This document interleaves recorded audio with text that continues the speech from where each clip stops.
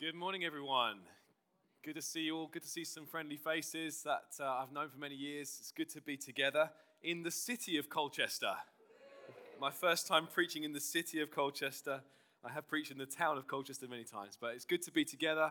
We're going to dive into the Bible today, and I want to unpack for us something of the heart of a Christian leader.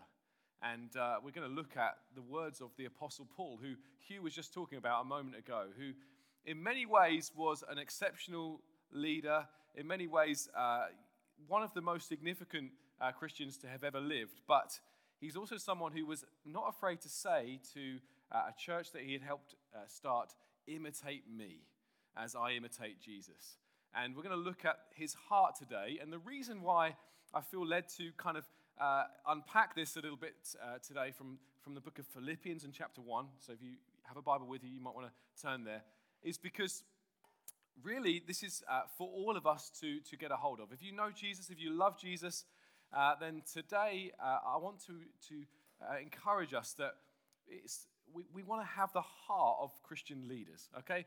Paul is writing this letter to the overseers and the deacons and the saints in the church at Philippi, which was a place in Greece. He's writing to overseers, which the Bible uses the word overseers or pastors or elders to describe those who are charged with leading a church, and to deacons, other types of leaders in the church, and to the saints. That's everyone.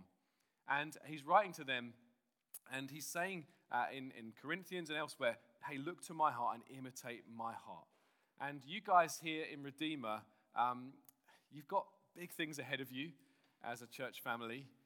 Already it's so good to see in this venue here, in this new venue, you're already quite busy, especially when the kids and youth were in. I don't think there was a spare seat in the place.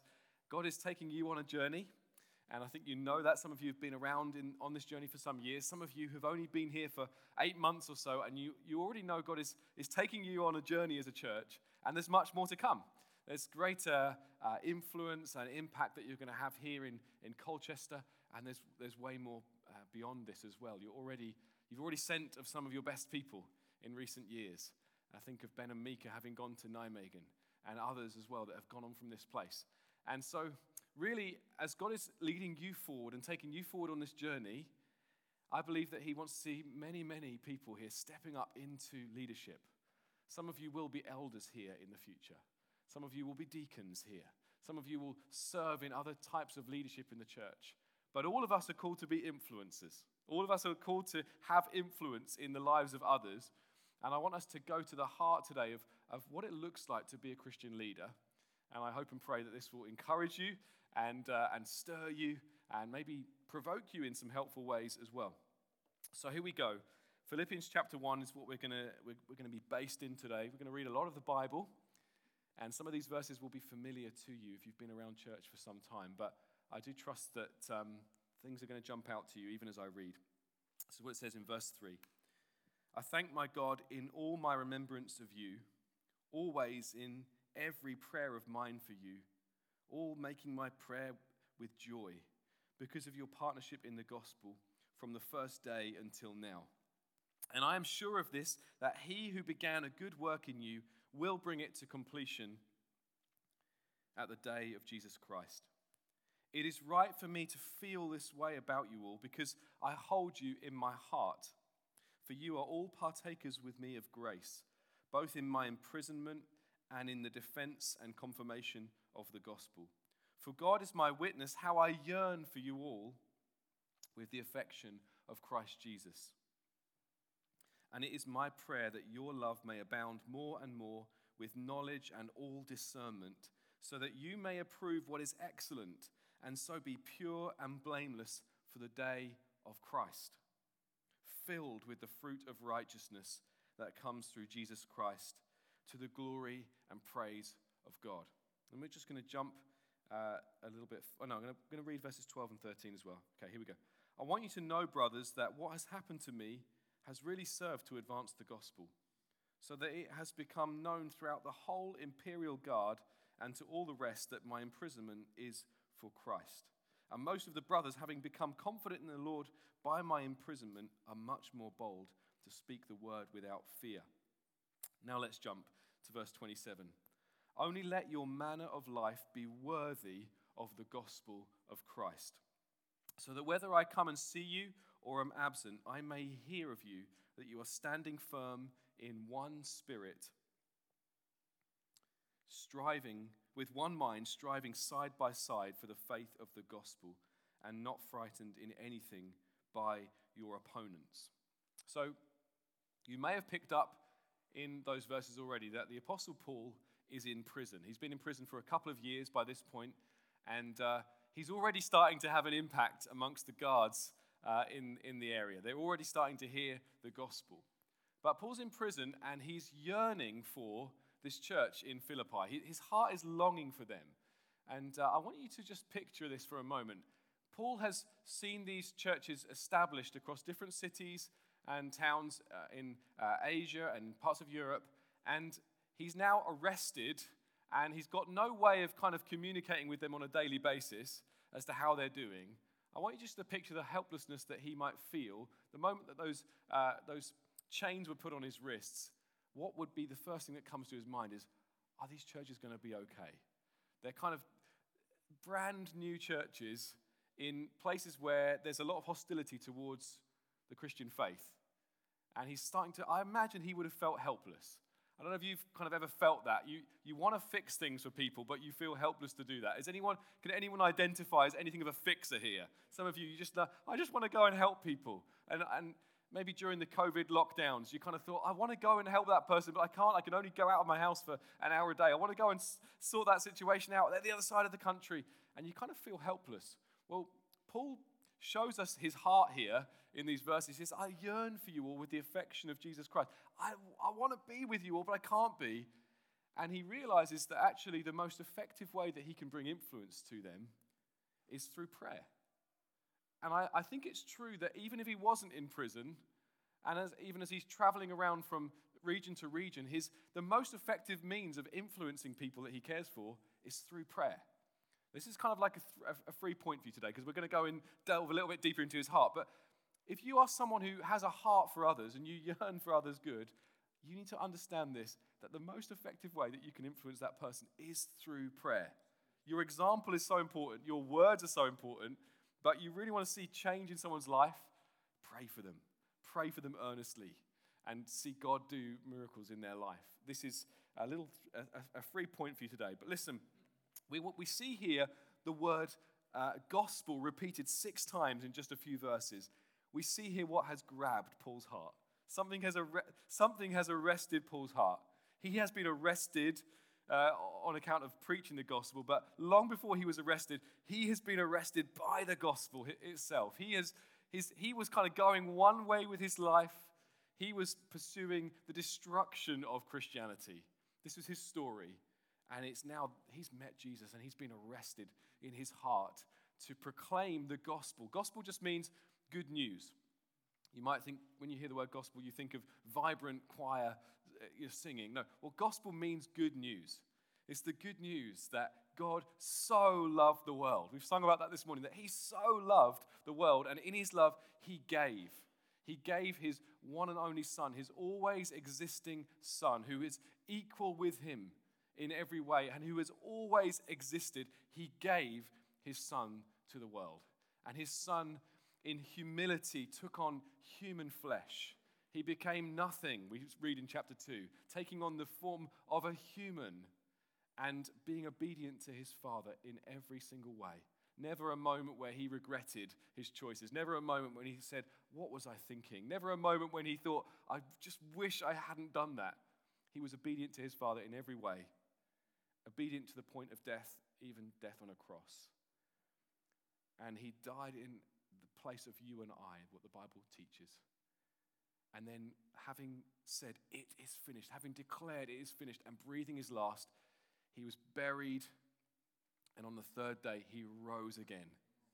And death couldn't hold him down. And he spent time with his friends and followers, and then after some weeks, he ascended to heaven, and now at the right hand of his Father, once again, they have poured out the Holy Spirit upon the people of God, and he has said, I'm going to come again. That is the gospel. That is the good news that Paul has been arrested by, that has grabbed his heart, that he's completely sold out for.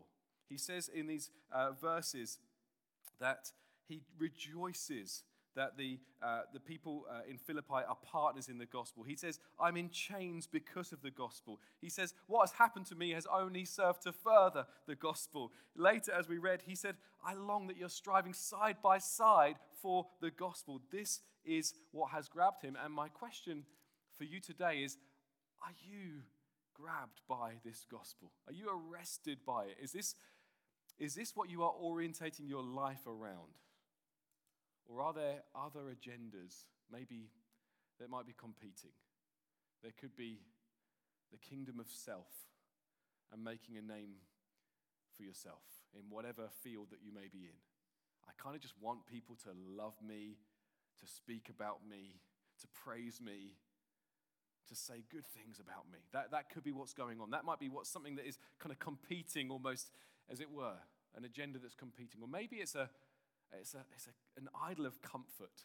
I just want to get through life without it being hard. I just want to get through life I want to just be able to snuggle up on the sofa in one of those cool blanket things that are like a hoodie as well. And I just don't want hard things in life. I just want it to go by without any hardship. It may well be that there's kind of like an idol of comfort in your life.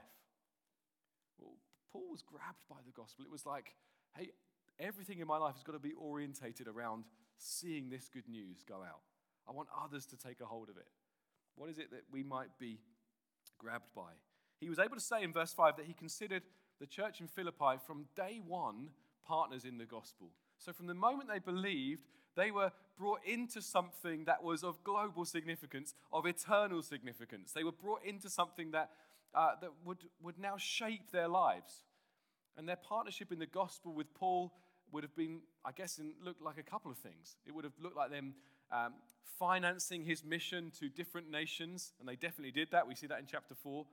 And I know that you guys do this as a church. You guys give individually to this church so that the mission here is furthered, but you also give to relational mission that the gospel may go to different nations through many different people. I know you guys do that. But I guess that there was also another way in which they were partners in the gospel. They saw themselves as missionaries. They saw that their locality was their mission field. So it wasn't that they just saw Paul as a missionary, going off to different nations, heralding the good news, but they saw themselves as missionaries in their little corner of Greece. They saw that they were on a mission where they were, that they could see people come to know Jesus where they were, and it wasn't kind of someone's job to do it, but it was that they were partners in the gospel. I think that's what Paul is getting at here when he says that they were partners in the gospel. They had been brought into something that was way bigger than any other agenda, way bigger than our entrepreneurial endeavors. I know there'll be some here who love to start new things up, and that's good and wonderful, but we don't center our lives around those things. Maybe some of you are mad Colchester United fans. Probably not, because they're not doing very well. But maybe you kind of people center their lives around a sports team, don't they? And I know many Ipswich Town nuts. And thinking that we're part of something way bigger than whether we get promoted from League One. We're part of something that is huge, of global significance. And we center our lives around it. What is your life all about? Is it about pleasing your parents? And the Bible does say we're to honor our father and mother. That's a good thing. But sometimes we can, if our parents don't trust Jesus, or maybe they got some things a little bit muddled up, we can sometimes, at the expense of kind of honoring God and obeying Him and making our lives all about the gospel being advanced, we can sometimes, want to honor our parents more than we want to honor God. That can hold us back sometimes. Sometimes it's being in with a certain crowd. I want to be popular with these people, and that can compromise our making life all around orientating our lives around the advance of the gospel. This is quite challenging, isn't it? What does it look like on the surface? Well, I think it looks like us seeing our money, our time, our talents, our futures, our friendships in a completely new light. I think that's what happened with the Apostle Paul. I think he saw those things in one light, and then when he met Jesus, everything had to change. Those things, those areas of life, they just suddenly were seen through a completely new lens. And so with our money, we when we come to know Jesus, we say, well, this money isn't really mine. It belongs to God anyway. And I get to steward it. And I get to give back to him what is already his. And I get to invest in his purposes and his priorities. And generosity, friends, is a massive deal. It's a massive witness. I remember when I used to work as a social worker, speaking with a colleague of mine, and we had many great conversations over the years. And he once, in order to try and kind of persuade me that my church was somehow corrupt, the church we were part of, he said, you know, all of your pastors are all just kind of like driving swanky cars and living in fancy homes, don't you? And I said, like, I know all of my elders, and none of them are driving swanky cars or in fancy homes. They're sold out for Jesus.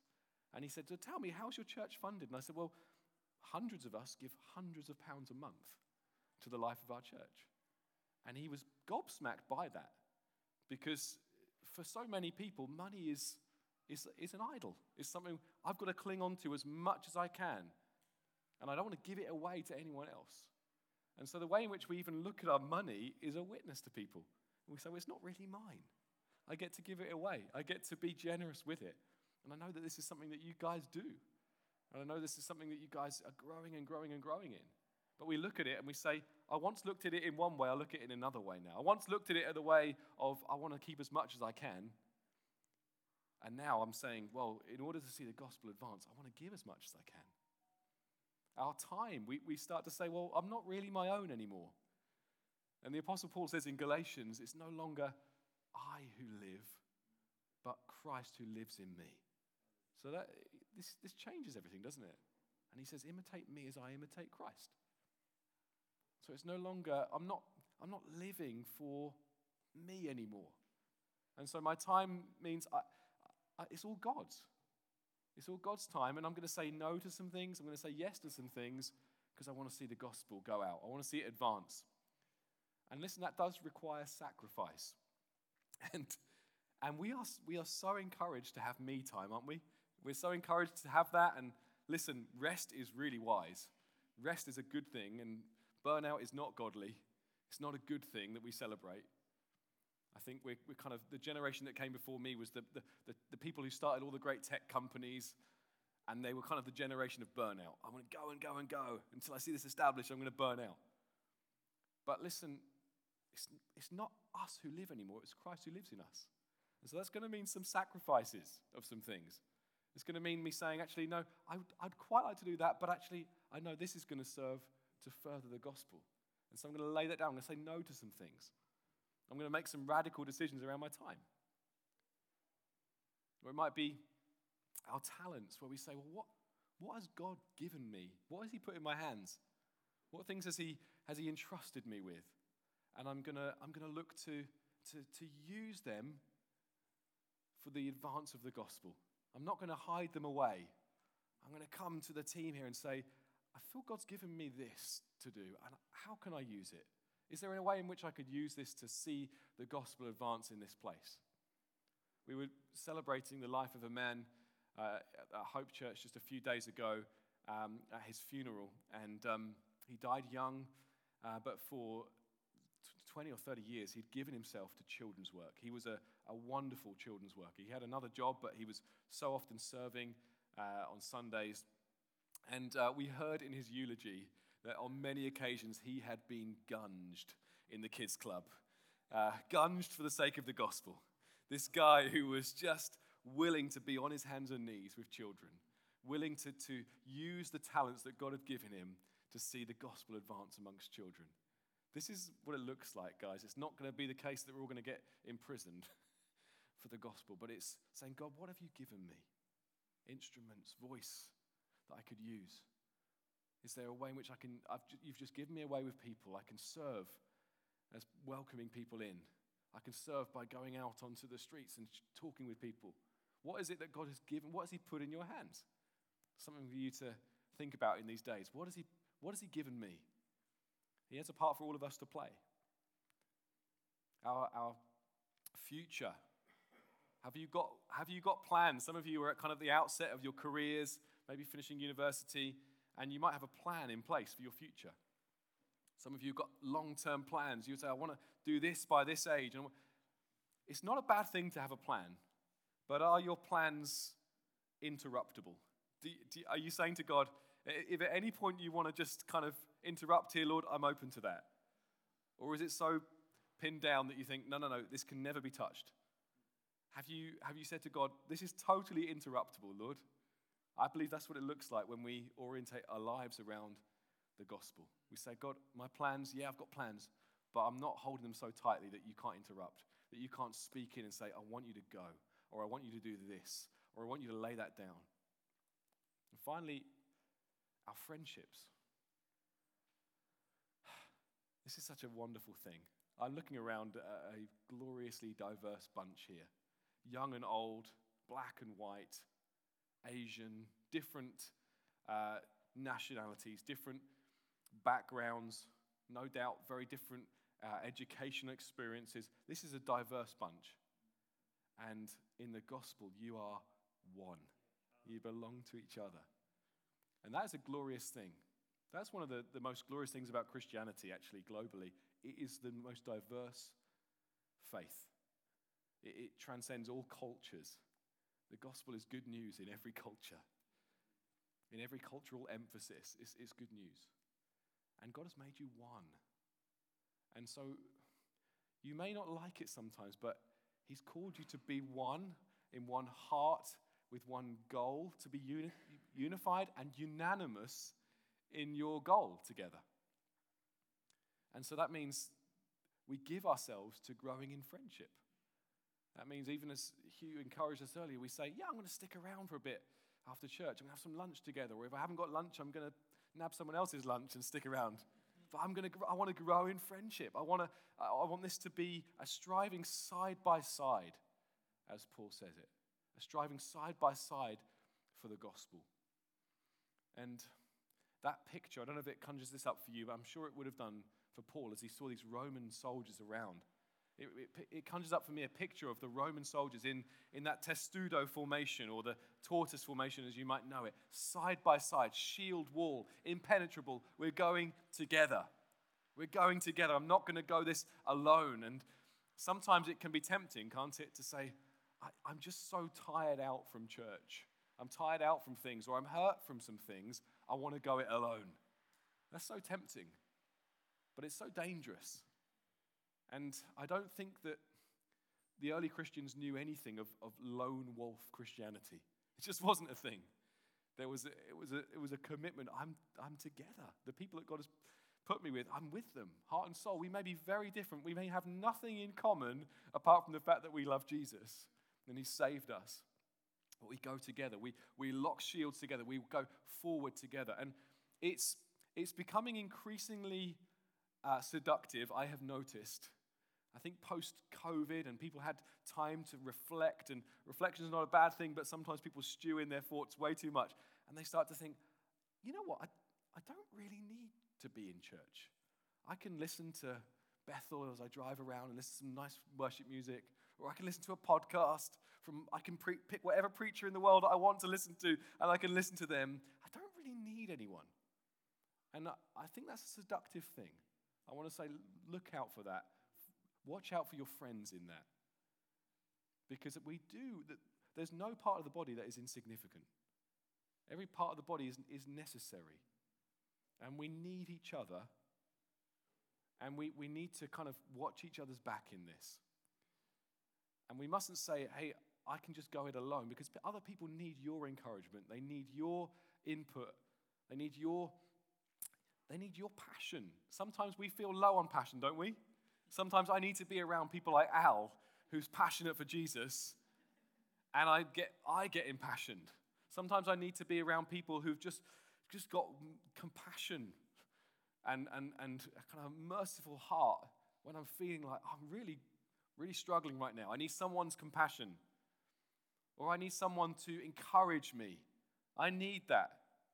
I'm in church leadership. I need encouragement. And you could be the person to bring that encouragement to people who need encouragement. Do you understand? It's not about going off on our own and just breaking rank from that formation, saying, I want to go off on my own. We're together. We strive side by side for the advance of the gospel. And so I want to just pray that over you in a little while, Redeemer, that you would be together, side by side. That picture in your mind of we go forward together.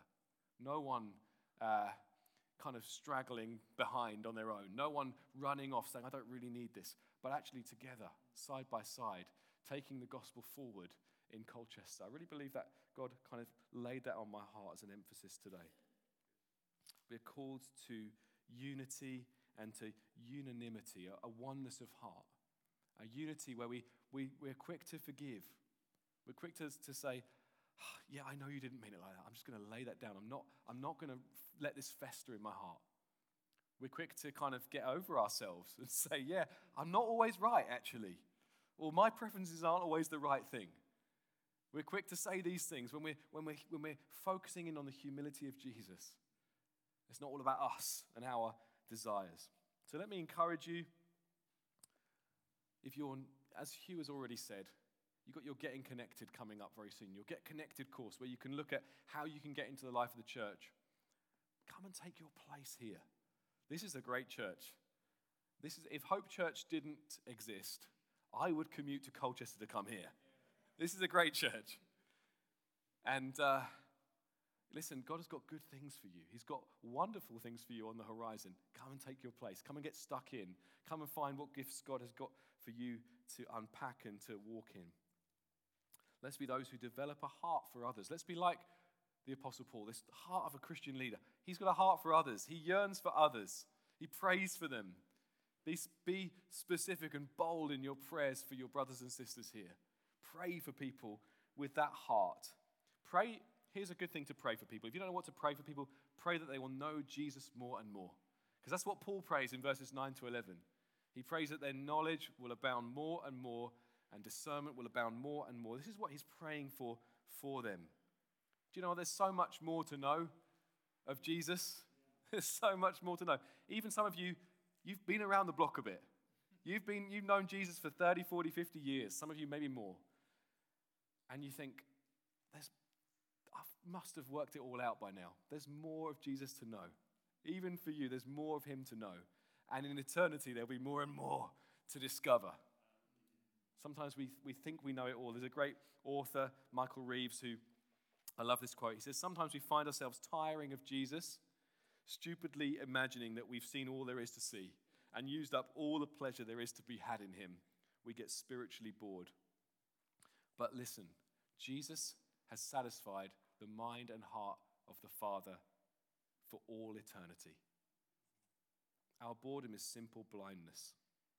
If the Father can be infinitely and eternally satisfied in him, then he must be overwhelmingly all-sufficient for us. There's more of Jesus to know. There's more of him to get to know.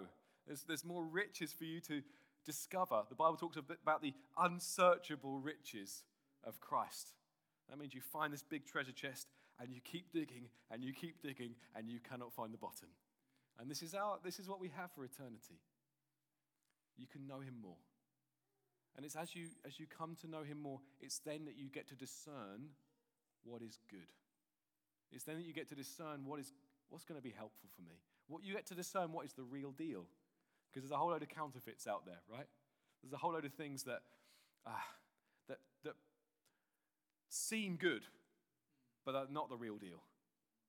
I remember when I was 14, I really, really wanted a pair of 4-stripe Adidas Popper trousers, okay? Anyone remember them? The Popper trousers, which for some reason you could unpop to quite an immodest level. I have no idea why people wanted them, but everyone had them and I wanted some, okay? I wanted some Adidas 3-stripe trousers, Popper trousers.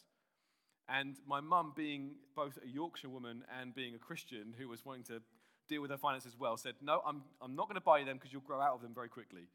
And so I got a pair of 4-stripe Abbey Boss trousers, something like that. And I went to hang out with my friends, and I had these 4-stripe Abbey Boss trousers on. And it was quite apparent straight away that they weren't the real deal. They're not Adidas, people could say straight away. They're not the ones. Listen, as you focus in on Jesus, as you get to know him more and more, you will understand what is the real deal and what is a counterfeit. You'll say, no, I'm not going to go there with my mind. I'm not going to go there with my energy and my thoughts because it's not the real deal. Jesus is the real deal. He's the one I want to get to know and love more and more. And it's as we do this, Paul says, that we will be filled with the fruit of righteousness. When you became a Christian, if you have become a Christian, maybe some of you haven't yet, you were made righteous by God. You weren't righteous beforehand. You were unrighteous in so many ways. And you were made righteous by God. In a moment, you were justified. Just as if you had never sinned. But even better than that, given the record of Jesus. The perfect, no regrets record of Jesus. You were clothed in that. You were clothed in the righteousness of Jesus. You were made righteous. And the Bible uses a phrase, you were made oaks of righteousness. This is who you are now. This is who you are. You're an oak of righteousness. And it's as we focus in on Jesus, as we fix our spiritual eyes on Jesus, our lives start to be filled with the fruit of righteousness. We start to bear fruit consistent with what we already are. Do you understand? We are oaks of righteousness. We start to bear fruit consistent with what we already are. So we need to be those. If you think about an oak tree for a minute, they're well-rooted trees. They can only grow big because they're very well-rooted. And so as Christians, we need to be those well-rooted in what Jesus has done for us, who he is, all that he is to us. But we're also reaching, like trees are reaching, aren't they? They kind of push out their branches. They're reaching towards the sunlight. We need to be those who are reaching towards that great day. I don't know if you picked up on that as we read verses 3 to 14. This great day of Jesus Christ is repeated twice. And later on in the book, it's repeated again. And Paul is talking again and again about the day of Jesus Christ. He's rooted in what Jesus has done, a firm grip on what Jesus has done, and he's reaching forward to a day of Jesus Christ, the day that is coming. And sometimes we lose sight of that, don't we? We lose sight of that great day. We think this is the best it's going to get. We think, Lord, yeah, I think you might be coming back one day, but there's some things I want to do before you do. And listen, there is nothing better. There's nothing better than the day that Jesus is going to return, where Paul's able to say about his imprisonment, about his beatings, he's able to say, these are light and momentary afflictions compared to the eternal weight of glory that we'll receive on that day, that we'll know on that day. And so we want to be those rooted, friends, rooted in what he's done for us, centering our lives around it, setting our lives for its advance, reaching forward to that day. Paul says in the last recorded words we have of him in 2 Timothy 4, he says, I'm already being poured out as a drink offering, and the time of my departure has come. I have fought the good fight. I have finished the race. I've kept the faith. Henceforth there is laid up for me the crown of righteousness, which the Lord, the righteous judge, will award to me on that day, and not only to me, but also to those who have loved his appearing. He's talking about people loving, yearning for, craving the appearance of Jesus again. Are we those who long for that? Do we long for it in our hearts? Lord Jesus, we want you to come again. Better than anything else we could possibly experience in this life will be the weight of glory that we'll know. This is something of the heart of a Christian leader.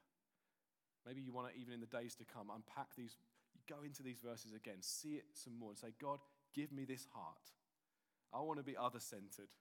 I want to be arrested by the gospel. I want to be prayerful for others. I want to be rooted in what you've done and what you will do. I want this for me. And listen, friends, as you do this in the months and years to come, he's going to raise up many here. And all that you've seen God do, which has been glorious these last 7 years or so, you're going to look back on and say, wow, he's done even more. He's saved many. He's grown a beautiful family in this city. And he's going to blow your minds. He will. And there'll be much rejoicing. Can we pray together? I'd love to pray for us. Maybe we're going to sing if there's time to do that. Callum, come and lead us. Let's stand where we are. Let's just give a moment to asking these things to sink into our hearts. I've said a lot, but we need God to help us just to receive what he wants us to receive.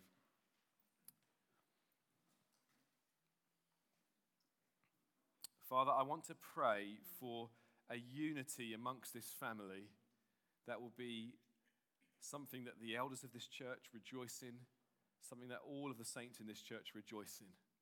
I pray for a unity. I pray for a oneness of we are the ones who belong to Jesus. I pray that there be such a uniting around the gospel, around what you've done, Lord Jesus. I pray that there be such a unanimity of we have one goal. We want to advance this good news. We want to see people come to know Jesus. I pray that there'd be a unanimity of purpose. And I pray, Lord God, that you would grow men and women in this church, right across this family, and those that aren't with us today. Grow people with your heart. We want to be those that are centered around what you've done, Lord Jesus. Orientating our lives. Lord, we say of all these things we've looked at, our money, our time, our talents, our friendships, our future, we want to say, Lord, it's all yours. Maybe you even want to just say it right now, Lord, it's all yours. It's all yours, Lord. I want to center all of these things around what you have called me to. The advance of your gospel. And I pray, Lord God, that in the months and years to come, there would be much advance here in Colchester. I pray, Lord God, that there would be many coming at Christmas time to hear the good news. I pray that there be many conversations being had in workplaces and in coffee shops and at the school gate and in the university halls. I pray that there be many conversations being had, that many will come to faith, that many will come to see that you, Lord Jesus, are life itself. Lord, you are the one that this is all about. Lord God, would you bring salvation in great measure to this city? Would you cause this church to overflow with life? New life, Lord, new birth. Would you do it, Lord? Let these people strive side by side together for the gospel. Would you bless them, I pray.